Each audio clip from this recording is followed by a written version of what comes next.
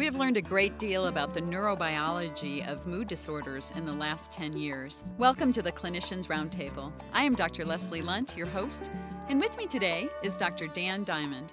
Dr. Diamond is an experienced family physician and an award-winning educator. He is a family physician in private practice in Silverdale, Washington, where he also serves as clinical assistant professor for the University of Washington School of Medicine. Welcome. Thanks, Leslie. So, Dan, the longer someone is depressed, often the more difficult it is for them to reach full remission with treatment. Any thoughts about that? I guess if you started back up and look at the patient from a distance, you could think about this. Maybe some of this has to do with some rigidity in their environment. After they become depressed, they've been depressed for a while, their environment kind of adapts to treating them a certain way. And if you take another step or so closer and you start looking at them as an individual, maybe it's that they get certain thought habits over time and they start looking at the world from a certain perspective. But I think the most fascinating part is to take a look even deeper and look at the neurobiology that's going on underneath it all, and that may come down to this lack of neuroplasticity or potential irreversible changes that could happen in the brain over time. So, Dan, what kind of irreversible changes? Well, we're looking at changes now in the area of the hippocampus and loss of cell volume over time, which is fascinating. As I've tried to figure out how to explain this to patients, what I tell them is that the nerves in their brain, in the front part of their brain, branch out like a tree. And they have bunches of these branches that go out and interact with other nerve cells, and then those branch out. But over time, when you're depressed, those trees start to shrivel up, and if you stay depressed long enough, they shrivel down to the point where these what used to be fabulous trees shrivel down to look sort of like a Charlie Brown Christmas tree. And in the process, you start seeing loss of cell volume within areas of the brain, such as the hippocampus. So is it possible that our treatments actually help arborize these trees again? They do. At least that's what we think. We're just kind of right on the cutting edge of this research right now. When we looked at Sheline just published an article in the American Journal of Psychiatry in 2003 that looked at untreated depression showing a loss of hippocampal volume. And Sheline's conclusion was that antidepressants may have a neuroprotective effect during depression. What they did is they took 38 female outpatients and looked at how long they had been depressed before they did their scans, divided up into days where the patients were receiving antidepressants, and looked at this over time, and they found that when patients were depressed and not on antidepressants, the longer they were depressed, the more shrinkage they found in their hippocampal volumes. But if somebody was on an antidepressant over time, you didn't see that shrinkage in the hippocampal volumes. The problem is we can't, get medical students to volunteer for brain biopsies to see what's really going on in these patients. So if you put somebody on antidepressant, we believe that it stops that loss of hippocampal volume and is protective for the brain. We hear a lot about brain-derived neurotrophic factor now, or BDNF. Could you review that for us, too? That is kind of the buzzword, isn't it? This BDNF, and everybody wants to talk about BDNF. This is fun stuff. BDNF is like brain vitamins, and that's what I tell my patients. BDNF is secreted by the neurons themselves, and with the antidepressants that we're prescribing, what we're doing when we're given an antidepressant most of the time is blocking the reuptake of a neurotransmitter such as serotonin or epinephrine or dopamine.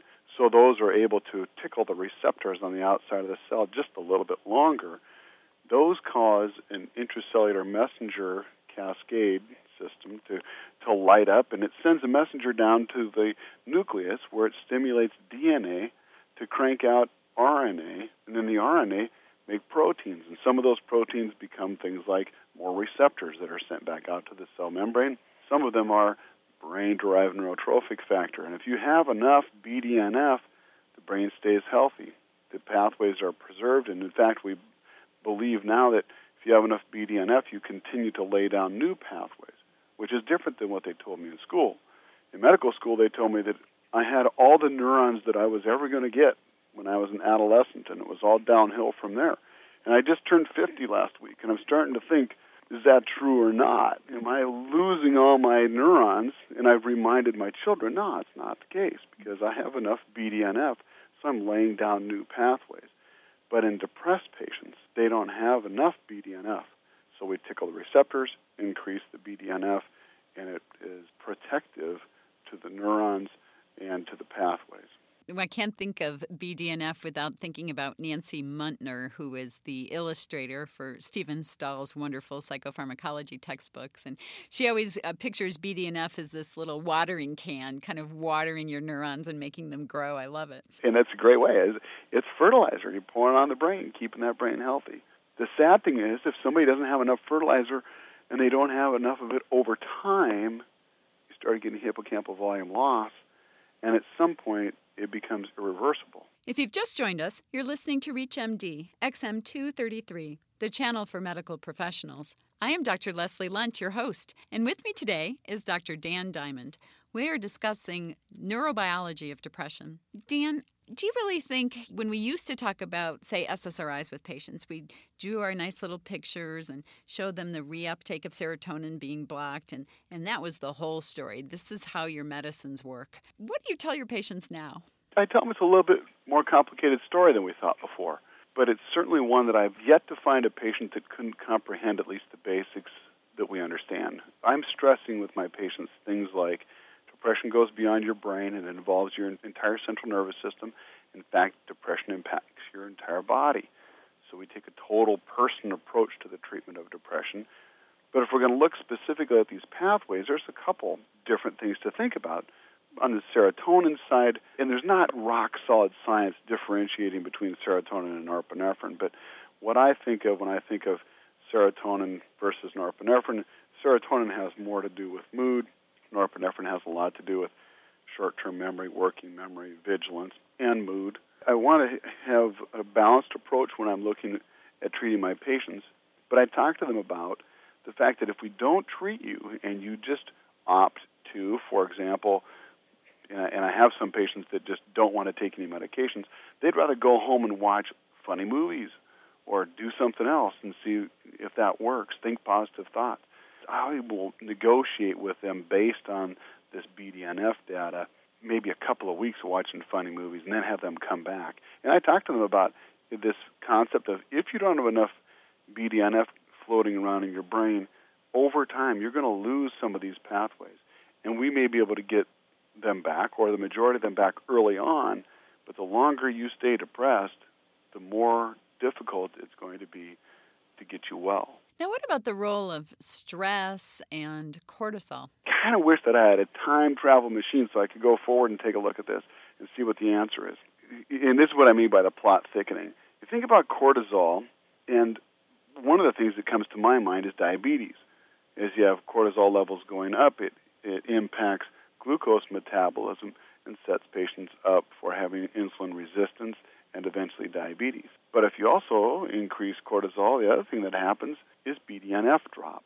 So maybe there's a common link between depression and diabetes, way more than the fact that people, when you tell them that they have diabetes, get depressed because it's a bad illness, or people that are depressed don't eat well and so they end up with diabetes. It may be that there's a common link there, and it may come down to this whole concept of having elevated cortisol levels. But so often patients say they really don't have any reason to be depressed, or they're not stressed. How do you sort all that out?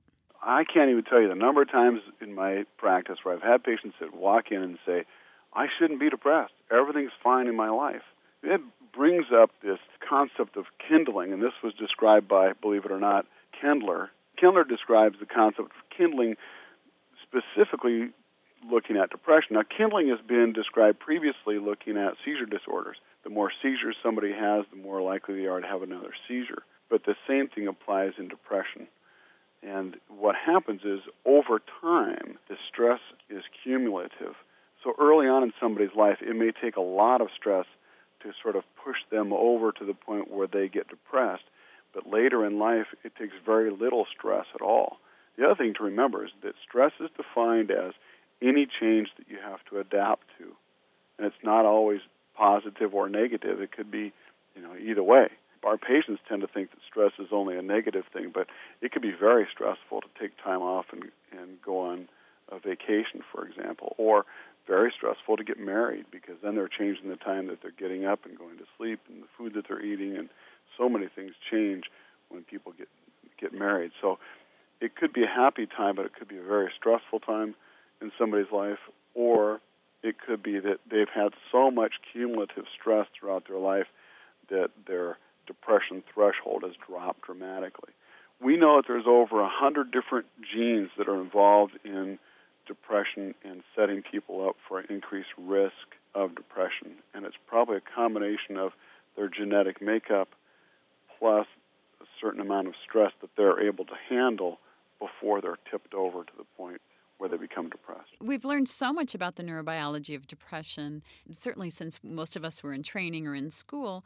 What's the bottom line for physicians? How do we incorporate this in what we do every day? I really, truly believe that most patients want to know. They're very curious how things work.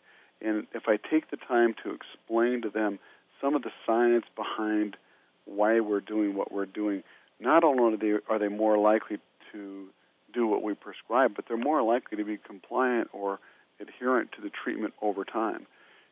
Some 40% of patients will stop their antidepressants within their first 2 months. And that's data based on looking at HEDIS information from the insurance companies on the amount of refills that patients get when they're treated for depression. And it just drops off like a cliff at that 2-month point. So education's a good thing? Education's a great thing. Seeing patients back on a regular basis and having this sort of sense with the patient that we're in this together, we're partners. I tell my patients, you're depressed and we're going to treat you. This is your first time being depressed, and it's not a complicated depression, so we'll treat you for about 9 months to a year, which is a little longer than the national recommendations, but I live in the Seattle area, so sometimes it's a little gray around here. I encourage them to take a longer view at this, and then I see them back on a regular basis to make sure that we're partnering together and they're staying adherent to the game plan. I want to thank our guest today, Dr. Dan Diamond. We have been discussing recent advances in the neurobiology of depression. I'm Dr. Leslie Lunt. You've been listening to the Clinicians Roundtable on ReachMD XM233, the channel for medical professionals. For comments and questions, please send your emails to xm@reachmd.com. Thank you for listening.